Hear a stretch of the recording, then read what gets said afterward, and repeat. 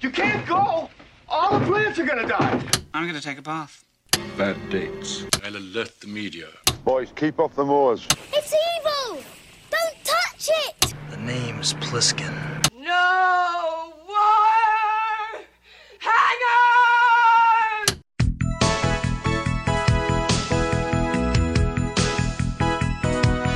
Welcome to Vintage Video, where we're rewatching the 80s so you don't have to. We'll be reviewing every major film release of the 1980s in chronological order, overanalyzing what you've seen and spoiling what you haven't. I'm Patrick O'Reilly. I'm Jesse Bayless. And I'm Richard Wells. And today we're discussing Maniac, released March 6th, 1981. It was written by C.A. Rosenberg and Joe Spinell, based on a story by Joe Spinell, directed by William Lustig, and released by Analysis Film Releasing Corporation. It's very technical sounding, but they actually did a pretty good job with the release. According to various sources, the film cost between $350,000 and $1 million total. The film was shot entirely on location in New York City over 26 days, often without any kind of permit. Joe Spinell began production on Nighthawks before he finished shooting this film, and because he was required to shave his head and mustache for that film, he is occasionally wearing a wig and fake mustache in Maniac, usually for driving sequences. He's also wearing a hat through, like, a lot of it. That's so true. I'm like, you could have that fake hair sticking out of the hat, no problem. And that's exactly what they did. Because of the graphic violence, the distributor decided against submitting the film to the MPAA for a rating, and it finished its theatrical run with a $10 million take. Had they submitted it for a rating, it would likely have gotten an X, which was typically reserved for pornography at the time. Director Lustig and Spinell joined with many indie filmmakers in demanding a distinction between X's for violence and for sex, specifically X-V or X-S. The film was protested by women's groups for its portrayal of violence against women. Gene Siskel famously walked out of the film after the quote-unquote shotgun head explosion scene, and in his review claimed that the film could not possibly redeem itself from there. Analysis Film Releasing, in an effort to advertise the film, set up kiosks outside theaters, looping some of the film's more violent segments, which actually stirred up even more controversy than the bad press they were already getting. The LA Times refused to run ads for the film. They wouldn't even run a picture of the poster, which was Joe Spinell from, like, the waist down holding a bloody knife and a woman's scalp, a bloody scalp. So it's already a pretty violent poster. Yeah, but I don't feel like that's any worse than a lot of the other horror movies that, like, their posters at the time were similarly gruesome. I don't bloody disagree. knives. Yeah, having a bloody knife stabbed into a chest or something doesn't technically seem worse than holding a bloody scalp, but I think it's just a very visceral image. Yeah. Of course, Maniac made use of the fact that LA Times wouldn't run their ads by mentioning that in their ads everywhere else, like the movie that LA Times was afraid to run ads for. Altogether, I think the protesting and critical reception only helped the box office. They were getting free commercials on the news every night because they were saying, oh, look at all these people that are so furious about this terrible movie. And it's honestly, like, in comparison to other movies of the time, not crazy graphic compared to other horror movies that we've watched in the last year. Yeah, it's really surprising to me that this stands out in any way whatsoever. Yeah. The film was the first film banned in West Germany, a ban that was not lifted until 2019. Maniac. But West Germany, I mean, I guess the direction of West Germany is still a thing, but, like, it's not. Yeah, it wasn't banned in West Germany after the wall came down, I guess, because there was no West Germany. Some say it's what helped bring down the wall. Yeah. Maniac was nominated but did not win its Saturn Award for Best Low-Budget Film 1981. Michael Sambello, best known for his collaborations with Stevie Wonder, watched this film, and then he went home and he recorded a song. He wrote a song and he recorded it. And then a few years later, Flashdance needed music for their soundtrack, and he submitted a tape of all of his suggestions for their movie. And when his wife sent the tape to Paramount, she accidentally included a song that he wrote about this movie called Maniac. And it was so left field wrong for their movie that they were interested by it. And they said, we like this one, but can it not be about a guy killing a bunch of women? Can it be about dancing? Are you kidding me? No. The song that I've been singing all week every time you mention the was title. written about this movie. You've been waiting to tell me that all Yes, week I as have. I've been singing that. I'm not making this up. the original lyrics. I couldn't find a recording. These are the original lyrics. He's a maniac, that's for sure. And he'll kill your cat and nail him to your door. That's literally how the original version of the song went. Did I miss the cat killing in this one? No, it's just the thing that a maniac would do. I I actually don't think part. that this maniac would do that. But that's how the original song went. The song would go on to receive an Oscar nomination, but it lost to another song from the same soundtrack by Irene Cara.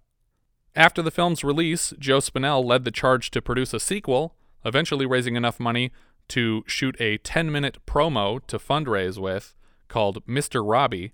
Because the film is essentially unrelated to Maniac, I can talk you through the plot, because the entire thing is available on YouTube right now. But basically, Spinell was disappointed with the response from women's groups to the first film, and he wanted to redeem himself in their eyes. Like, he wanted to make something that wasn't about violence against women. And so, in the sequel, he stars again as a completely different character. He's the host of a children's TV show, and he receives letters from young viewers that sometimes reveal instances of child abuse. And so the character acts as a sort of half Batman, half Joker, going around the city in clown makeup, killing abusive parents to avenge their children. That was going to be the plot of the movie. And they shot a 10-minute version of it that you can see online, and it's just that instance happening once. He reads a letter, a kid's father is abusive, and then he kills the kid's father. But before the Sorry, film... kid, you're now an orphan. Well, it's better than having a dad who literally dips your face in boiling water occasionally, which is what the kid was... Jesus That's how he Christ. was getting treated in the movie. I feel like somebody would notice that and have taken care They of the did, situation and the whole already. point is that he's literally sitting in his green room reading the article alongside the letter from the kid about this father having gotten away with it because he claimed it was an accident. But the kid wrote him a letter saying that he does this all the time when he's angry with me. The film was supposedly close to pre-production when Joe Spinell passed away suddenly in 1989. Though the story isn't completely clear, it sounds like Spinell was vaguely intoxicated and fell through a glass shower door and cut himself very badly. Ooh. He was a hemophiliac, and he bled to death in his apartment. Really? Yeah. But he died in 89. That's when they were gearing up to do the sequel. He'd Was done a a lot of stuff after But it had this. been a few years since he had done even this, like, Yeah, short. I mean, Maniac shot in 79, and Well, this they short did was shot somewhere in the like middle. 86 or so. Yeah, it was late. Okay. And he'd been approached by producers because apparently John Wayne Gacy wanted him to play John Wayne Gacy in a John Wayne Gacy story. But you don't get a lot of leverage on who plays. I don't think you get to pick the as a person who serial plays you. killer. And honestly, I feel like if I were Joe Spinell, I would be insulted by that. I'd be like, fuck off, dude. I'm not going to do anything you want. You're an asshole. Yeah. But before the film could come together, he had passed away. When the remake rights were acquired in 2010, director Bill Lustig recommended Tom Sizemore to play the Frank Zito role. About a year later, it was announced that they'd gone another way with it, and Elijah Wood was cast in the lead. What? It was produced by Alexander Aja, who directed the Hills Have Eyes remake and Piranha 3D and High Tension. And you wouldn't think that it would be a great film with Elijah Wood, but I watched it today, and it's actually not great. It turns out. The whole movie is in the killer's POV. Well, it's the point of having Elijah Wood in it if we don't get to see Elijah Wood. I bet you they only had Elijah Wood for a couple days or like a week or so, and then they had him for voiceover for the rest of it. Oh my god. Just walk by this mirror real quick. There we go. We'll just Yeah, insert exactly. this here and I there. think they literally just green screened in reflections occasionally, and the rest of it is just voiceover from him. So they probably didn't need him for more than a week.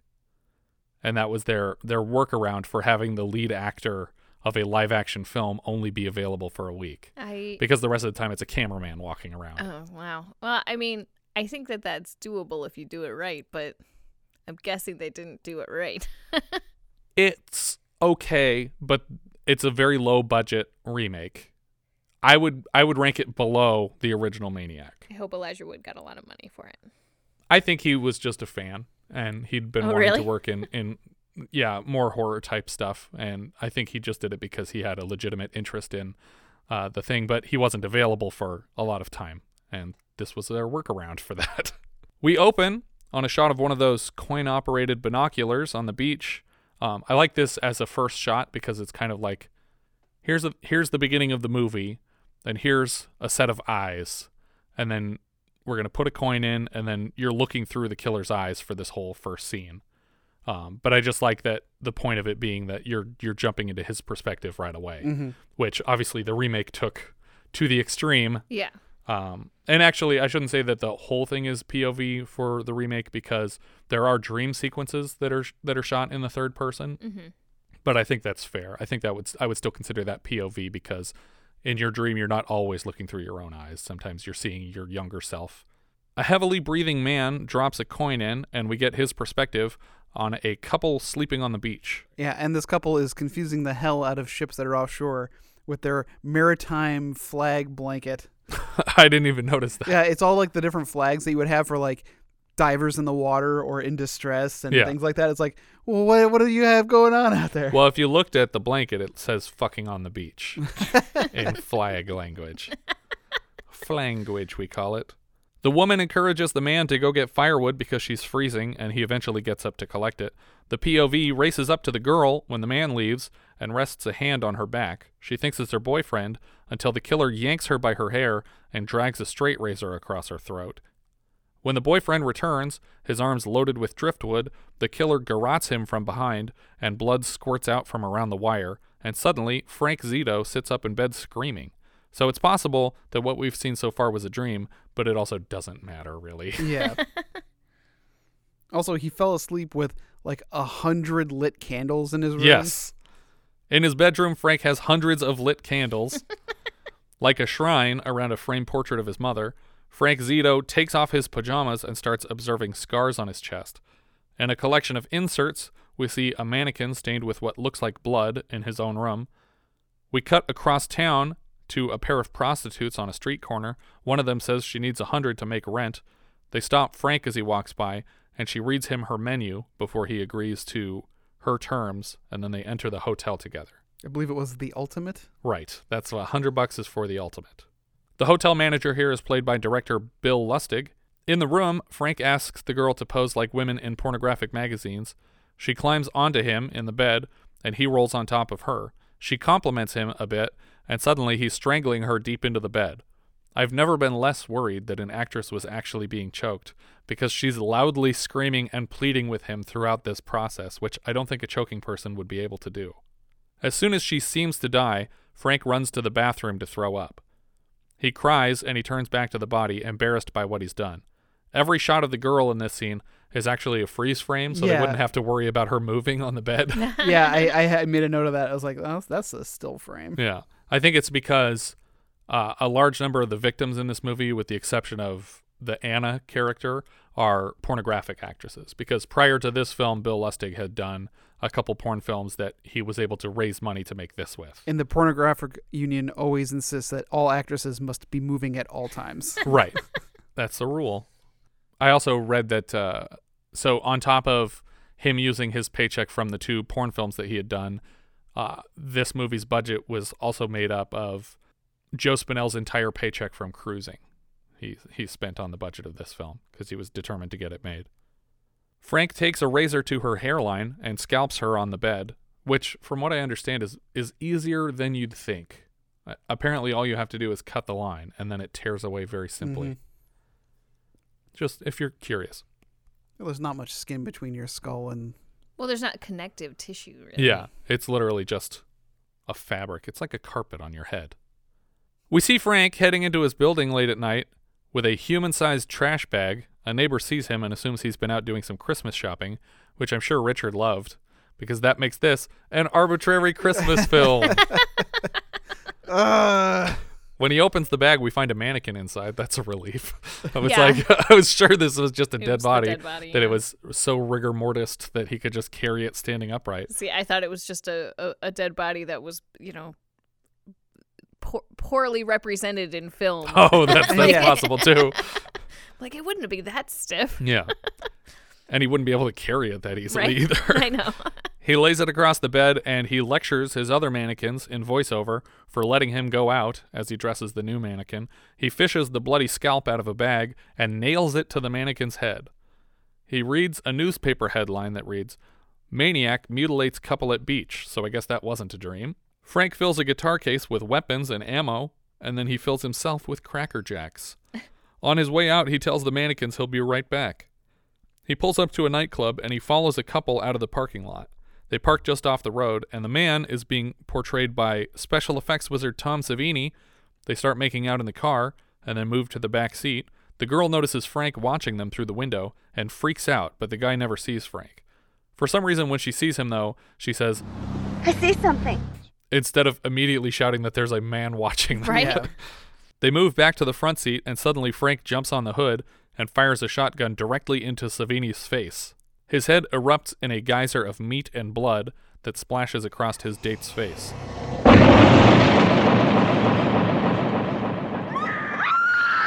Like Scanners, this was a real shotgun, again being fired by the special effects wizard Tom Savini on set. The last one was Dick Smith firing the shotgun, but he was the one who made the prosthetic head. So both of these guys got to shoot their own product. They had to get that shot last, and then quickly abandon set before cops arrived. Oh my God. But, like, this is the best shot of the film. So Right. the fact that you'd walk out on this shot is silly. But this was because they didn't have permits to film or fire a weapon on set. So they shot, and then they had a crew member waiting with a car with the trunk open. So he literally fired the shotgun. They cut camera. Savini put the shotgun in the trunk of a car, slammed the trunk shut, and that guy drove off first. And then they packed up the rest of the set so that the gun was gone first, so that if police came out, they could say, well, we don't have a gun here. I don't know what that was, but we're just making a movie. The dummy used for this scene, nicknamed Boris by Savini, is the same one he used to double himself in Dawn of the Dead. It was so soaked in blood by the end of its use here that they locked it in the trunk of this car with the demolished windshield and sunk it in the East River. That's not going to be suspicious at all. Jesus. There's a shotgun blast in a car at the bottom of the river, and then when they open the trunk, there's a dead body in it. As Frank approaches the car, the woman squeezes down away from the windows, but he points the gun right in her face and pulls the trigger again as she screams. Which seems counter to his MO so far. Yeah, you're ruining the wig that you were here to collect. At home, Frank tells his mannequins again how irresistible it is to kill people every time he goes out at night, and he wishes they would not let him go out at night. In the morning, we see a couple kids on a swing set until a mom shouts to them. Well, there's also a scene where he's watching something on the news, which isn't totally relevant, but again, it's another freeze frame. Right, But the picture on the TV is moving, but the freeze frame around it. The frame is still, but they just like comped in a screen of something. I think it's easier to comp into a still image than... Oh, of course. Yeah. And they even do this really great thing where they have him turn off the TV, but it's from behind him, so you can't see the TV, and he just clicks it off, so that by the time he sits back down... You don't know nothing- that it was off the whole time. Yeah. In the morning, we see a couple kids on a swing set until the mom shouts to them, Denise, be careful.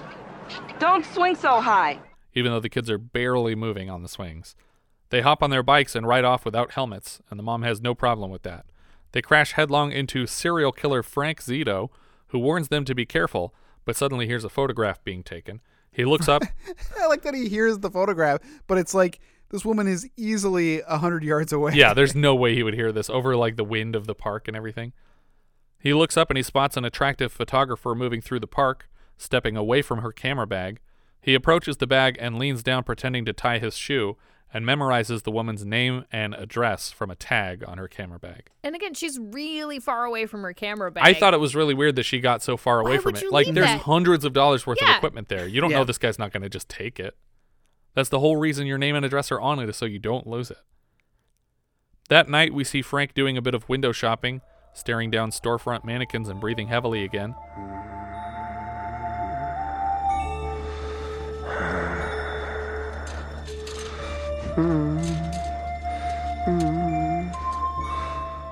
We cut to a hospital where two nurses are finishing their shift. They talk about the maniac on the loose as they share a newspaper. The headline reads, "Madness and Mayhem, Maniac Strikes Again, 2 Slaughtered at Verrazano Bridge." One nurse is left alone at the door, and Frank watches her from across the street.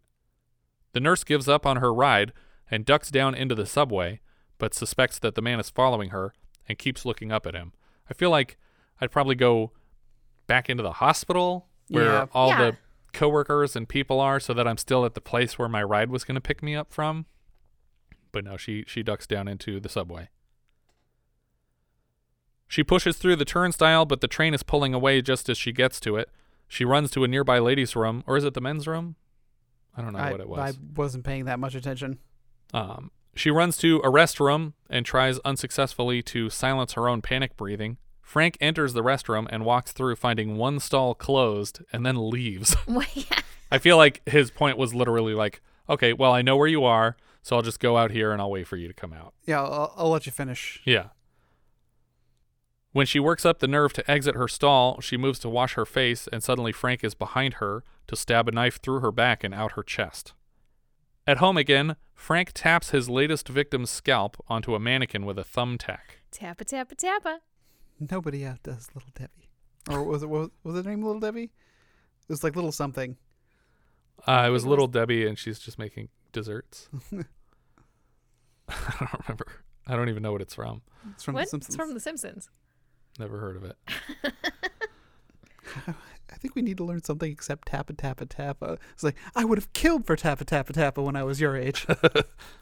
The hair color doesn't match the nurse's hair color at all, but Spinell blames it out loud on the woman bleeding in her own hair as she died.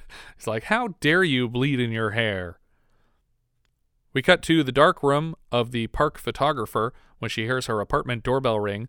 She asks who's there, and the conversation that follows makes absolutely no sense in a city currently plagued by a murderous maniac. Who is it? Yes, my name is Frank Zito. You took my picture in the park. May I speak with you? Come in. It's amazing. I was just looking at a photo I took of you in the park. Really? Well, it's a coincidence because what I wanted to speak to you about. Do you mind if I take a look? Certainly. She makes drinks for the two of them, and they take a seat on her couch. I was so confused at this point. I was like, okay. Is this your sister? I'm not going to back this up and watch it again because I really don't want to. But I can't wait for Patrick to explain to me why they seem to be best friends. Why is she letting him in? She doesn't know who he is. I was really hoping for a twist that she was also a killer. Okay. And she's like a Dexter style, like she lures people into her place. Yeah, exactly. Frank tells her that instead of selling the photos that she takes for a living, she should just keep all the pictures and starve to death. He talks about photographs as a tool of preservation. She asks him what he does, and he says he's a painter, which is the closest we get to an actual job for him. I have no idea what he does for a living. I'm assuming that he just didn't tell anyone that his mom died, and he's living off of her Social Security. Suddenly she's desperate to see his work. He asks if she'd like to go on a date sometime, and she rushes upstairs to get changed because they're going on a date right now. Mm-hmm. Literally a couple minutes after she met this weird-looking guy. Yeah. Who'd never explained how he got to her apartment. And she's also way out of his league. Yeah, but I did see a picture of Joe Spinell's wife, and she is also way out of his league. So I don't think it's impossible that Joe Spinell could bring down this girl.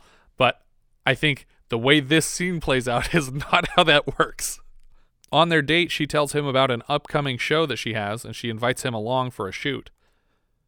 We cut to a photo shoot in her apartment, and she photographs 3 models. Frank shows up to the shoot with a gift, a teddy bear in a box. Anna, the photographer, introduces Frank to one of the models, and he starts his grunty breathing once again as they get back to the shoot. Frank notices some jewelry that the woman took off between photo setups, and he pockets an earring from the pile. Later, it was a necklace. Yeah, it was a necklace. Was it a necklace? Oh, or okay. or it was some kind of, I mean, maybe it was like something you wear around your wrist, but it was a chain of metal. Oh, okay. I thought it was just a long earring. You don't know these fangled girl decorations. It's one of those earrings where the chain goes around and comes up to your nose ring. Right. And then it wraps around your wrist. So you can pick your nose all day. Like Xerxes in friggin' 300. Yeah. Just chains everywhere. This is Sparta. That's how he says it, right? Yeah, pretty much. I got the delivery right. This is Sparta. This is Sparta. Is this Sparta? Later, the model gets home to her own apartment and prepares for a shower, or I guess a bath, when there is a knock at the door. Frank is there with her missing jewelry, and as he passes it to her through the open door, he reaches into her apartment and flicks open the lock before backing away. The woman returns to her tub, and Frank enters the now unlocked apartment. After her bath, she makes some tea and moves to the living room when Frank bursts out of her closet and tackles her to the ground. She seems unconscious before she hits the floor, and we get a weird freeze frame as they reach the ground.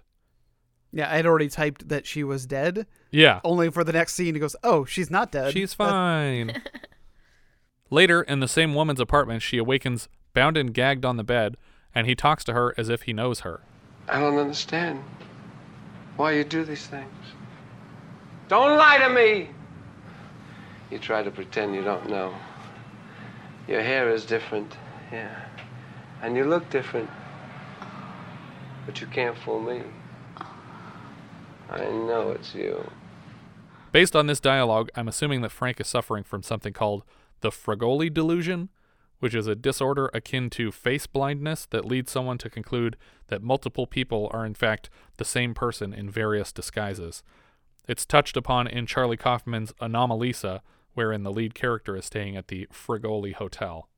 But it also reminds me of scenes from Vanilla Sky, when Penelope Cruz keeps turning into Cameron Diaz, and he can't keep track of who's who. And in the scene, Frank tells the woman that they can finally be together again, mistaking the victim for probably his own mother. He tells her how scared he was hiding in the closet as a child. He tells her that he loved her and he needed her more than all those other men, implying she was a prostitute who locked him in the closet when she was on the clock. I'm not going to kill you. I'm going to keep you. So you'll never go away. Despite promising just now never to kill this woman, he takes out a knife and gags her again before stabbing her directly through the chest. He scalps the woman, and we get a POV of his crazed glare with bright red syrupy blood dripping down the camera lens from her perspective. Back at his own place, he tells a child mannequin to stay in the closet to avoid Mommy's punishments, and then he puts out a cigarette on the mannequin boy's chest, which explains the scars on his own chest that he was looking at earlier. He sits in a chair across the room, and he fires BBs into a target on the wall. The next day, Frank calls Anna in her dark room to invite her on another date to see a show tonight. Again, he gives her almost no time to consider the offer, but she's more than happy to accommodate him. Could you be ready in about 15 minutes, say? I can be ready in 10. Okay, I'll see you. Okay, bye. You've got 5. Yeah. Where are you? He pulls up outside her building and honks, and she rushes out to the car. She gives him a peck Classy. on the cheek. Yeah, real nice. She gives him a peck on the cheek and thanks him for sending flowers and attending the funeral of her friend that he killed. He asks if they can visit his mother's grave to deliver a wreath, because it's Christmas time, Richard. At the grave of Carmen Zito, he speeds through a few Hail Marys and can't hold back his tears. Was her middle name Espy? No. No. That's an award that they give out to sports Carmen people, right? Esposito. No, I get it. All right. Anna tries to comfort him, and he starts repeatedly shouting that Rita knew before putting his hands around her throat. She's unable to shove him to the ground and runs away. He chases her between tombstones, grunting all the way, but eventually she finds a shovel and swings it at him, slashing open his arm. Yeah, was that a shovel? Because it Yeah. cuts him real good. Yeah, I think it was just a real sharp one. Must have been a fresh shovel. Anna gets away, and Frank kneels in the foggy graveyard crying out to his mother. He starts hearing voices in his head. He hears his own voice from his childhood. Mommy? Mommy has to punish you. Mommy, please don't lock me in the closet. Please, Mommy, I'll be good. Frank? He stumbles back to his mother's grave and cries over it until a decaying hand bursts out of the grave to grab him and pull him down into the skeletal face of Carmen, quote-unquote, Espy Zito. Thank you. And it's just a crazy decaying face, but it still has intact hair and it's screaming at him. Side note, according to her tombstone, his mother died on Christmas. It says December 25th as her expiration date. He collapses on his bed, and we get inserts of all of his mannequins watching him. Suddenly, the statues have all come to life and start to approach him on the bed with weapons.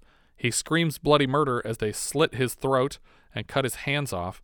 They wrench at his neck until they tear his head completely off and start passing it around, screaming. One of the women attacking him here is headless, to represent a woman that he decapitated, I guess? I guess. But the next stump that we see in the film is one we've already seen in another film.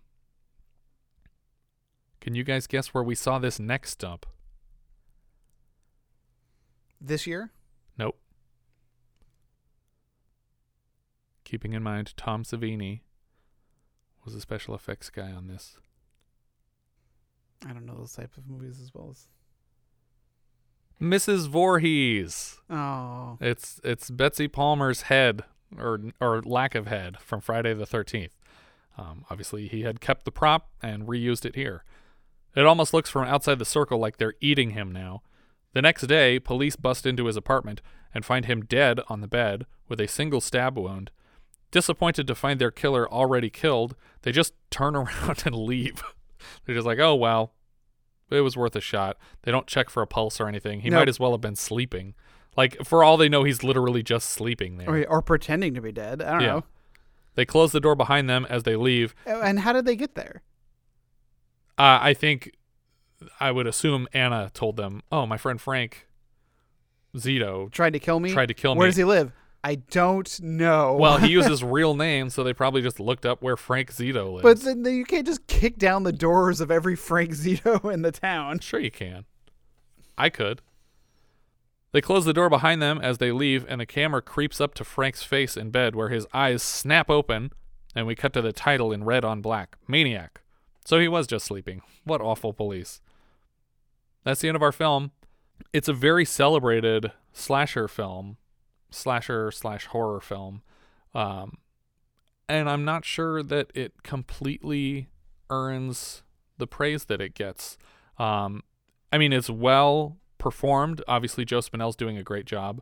And it looks nice, but it still feels very low budget, like to the point that they couldn't afford a B-plot. It's literally just following the killer as he kills people and resetting every time he kills someone. Yeah, there's no...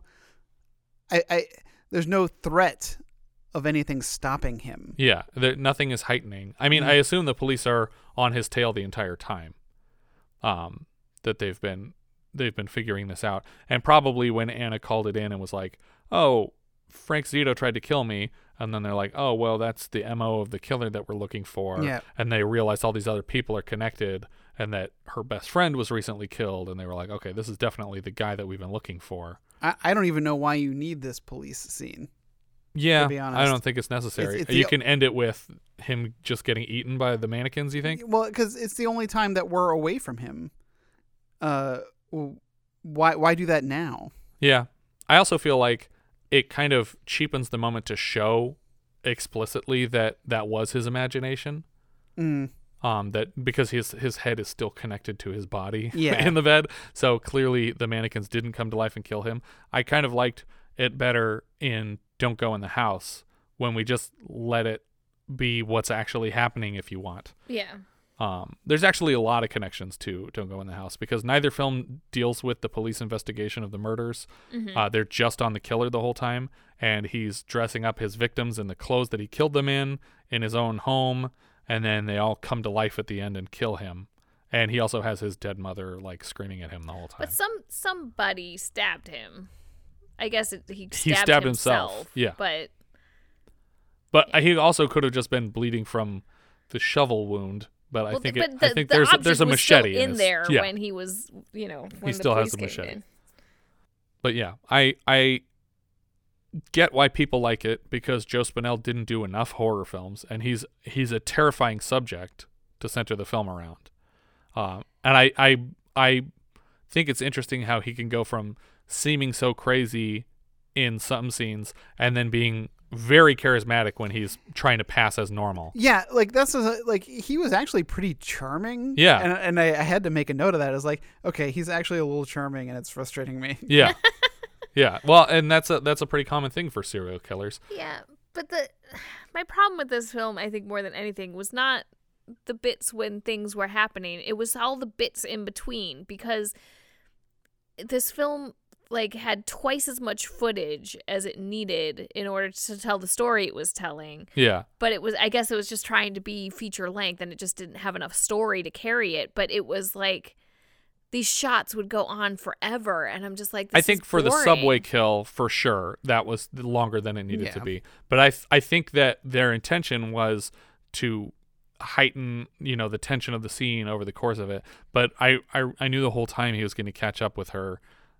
So it never felt like she was about to get away or that things were working out for her. Like, nobody in their right mind watches that scene and sees him turn around and walk out of the restroom with one door closed and thinks, oh, thank God, one got away. And it's like, no, clearly she didn't get away. Yeah, but it's just, I don't know. I think even more than just the subway scene, like, the shots all felt really long. And in general, I thought that it had pacing problems. Yeah. No, that's probably true, and part of that is budgetary because, like I said, there was nothing to cut away to. You don't we never see people without him. You know, I mean, he's practically in every scene of the movie. I'm trying to think if there's any scene that he's not in. If it's a scene that he's not in, it's a scene he will be in momentarily. He's coming shortly. Yeah, he's about to enter it. Yeah. Yeah. Obviously, the effects are great. All the throat slitting, the garroting looks great. The shotgun thing was awesome. Spectacular. Yeah, I mean, it's not Scanners, but it's pretty phenomenal. Yeah, I don't like that kind of stuff, as you guys know. Yeah. But I was like, wow, that was a really great prop. Yeah. And that kill in particular was very reminiscent of something in this was in 1980, so it's right on the heels of the Son of Sam case and David Berkowitz, who was in New York. He terrorized people like this. He literally shot people through the windshields of cars. So there's a lot of that playing into people's recollections when they're watching this movie. They're like, oh, that's exactly like that one serial killer. This isn't a direct Son of Sam adaptation, but it's very similar to his story and to other famous serial killers. But I think mostly David Berkowitz. And obviously it reminded me a lot of Don't Go in the House. What are we thinking? I mean, I think this is still a thumbs up for me. Just because I really like Joe Spinell's performance, and I think the visual effects are enough for me. It's a thumbs down for me. I mean, I kept getting distracted. I took it in a couple of pieces, and even then, I kept thinking, I kept pulling my phone out and getting distracted. I'm like, oh wait, no, I gotta watch this because it would drag for me. Yeah, so. It gets distracted with its own story a little bit. So it's a thumbs down for me. It's a down for me. Yeah, because. Not just because heads explode in it. Not just because it's a horror film. That's not true. You gave a thumbs up to Scanners. I did. But this is a horror film that has nothing in it. I have no sense of what's going on or why he's doing what he's doing or that someone's trying to stop him or ever will stop him. Yeah, it does have that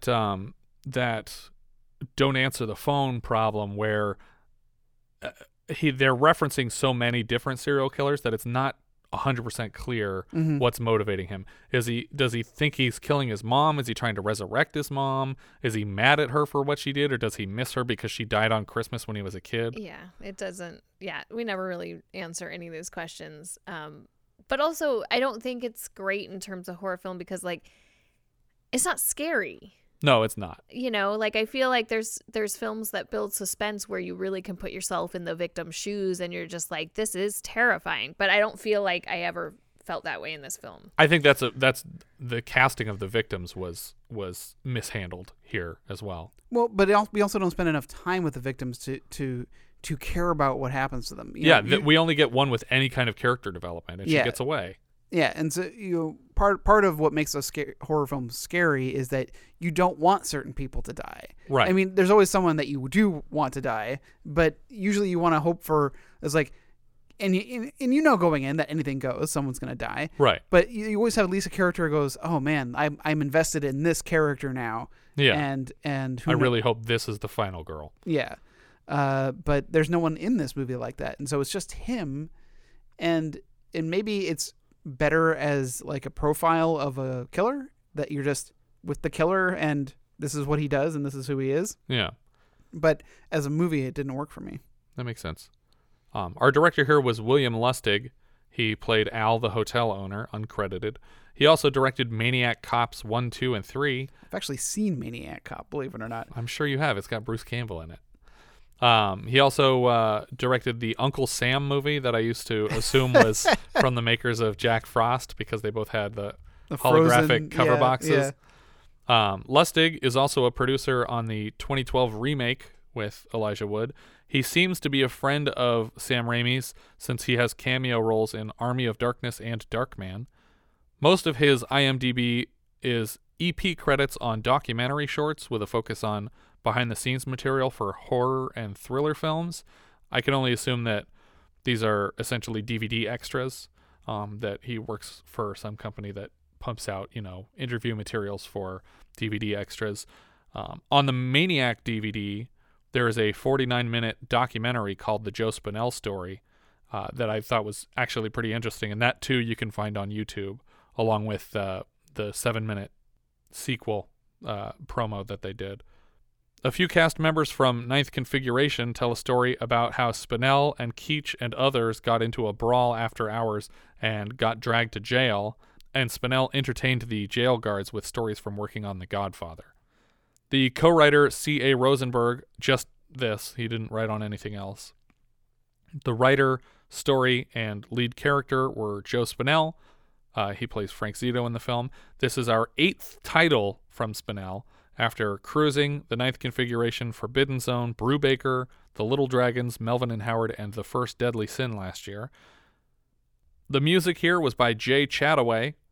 This was his first composer credit, and he later scored Golden Globus titles Missing in Action and Invasion USA.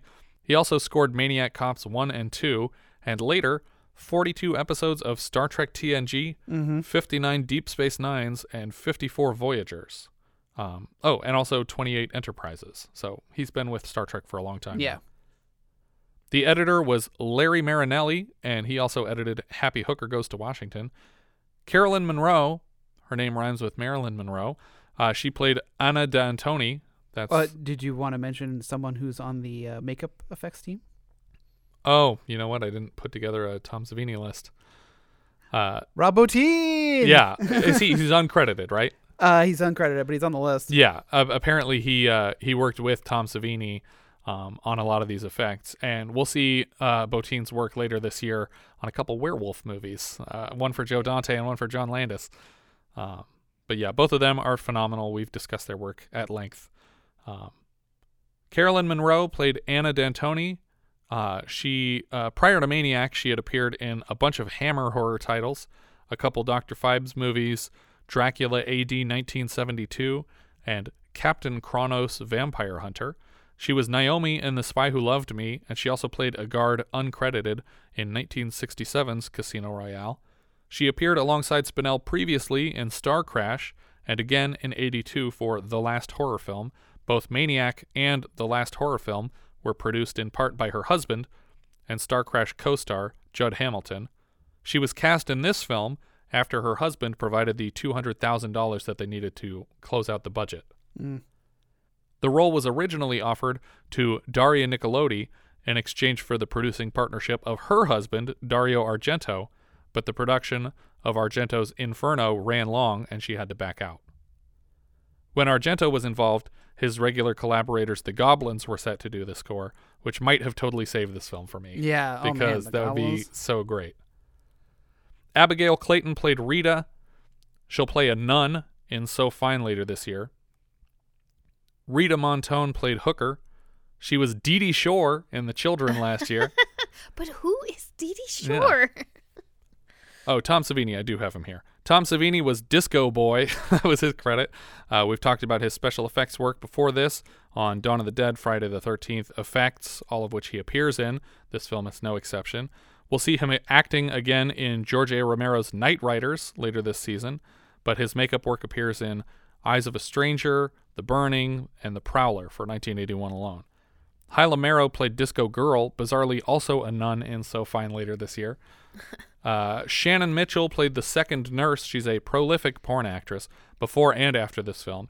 A few porn directing credits include something called DOD, Dick of Death, which she also wrote. So that's pretty cool. She wrote it.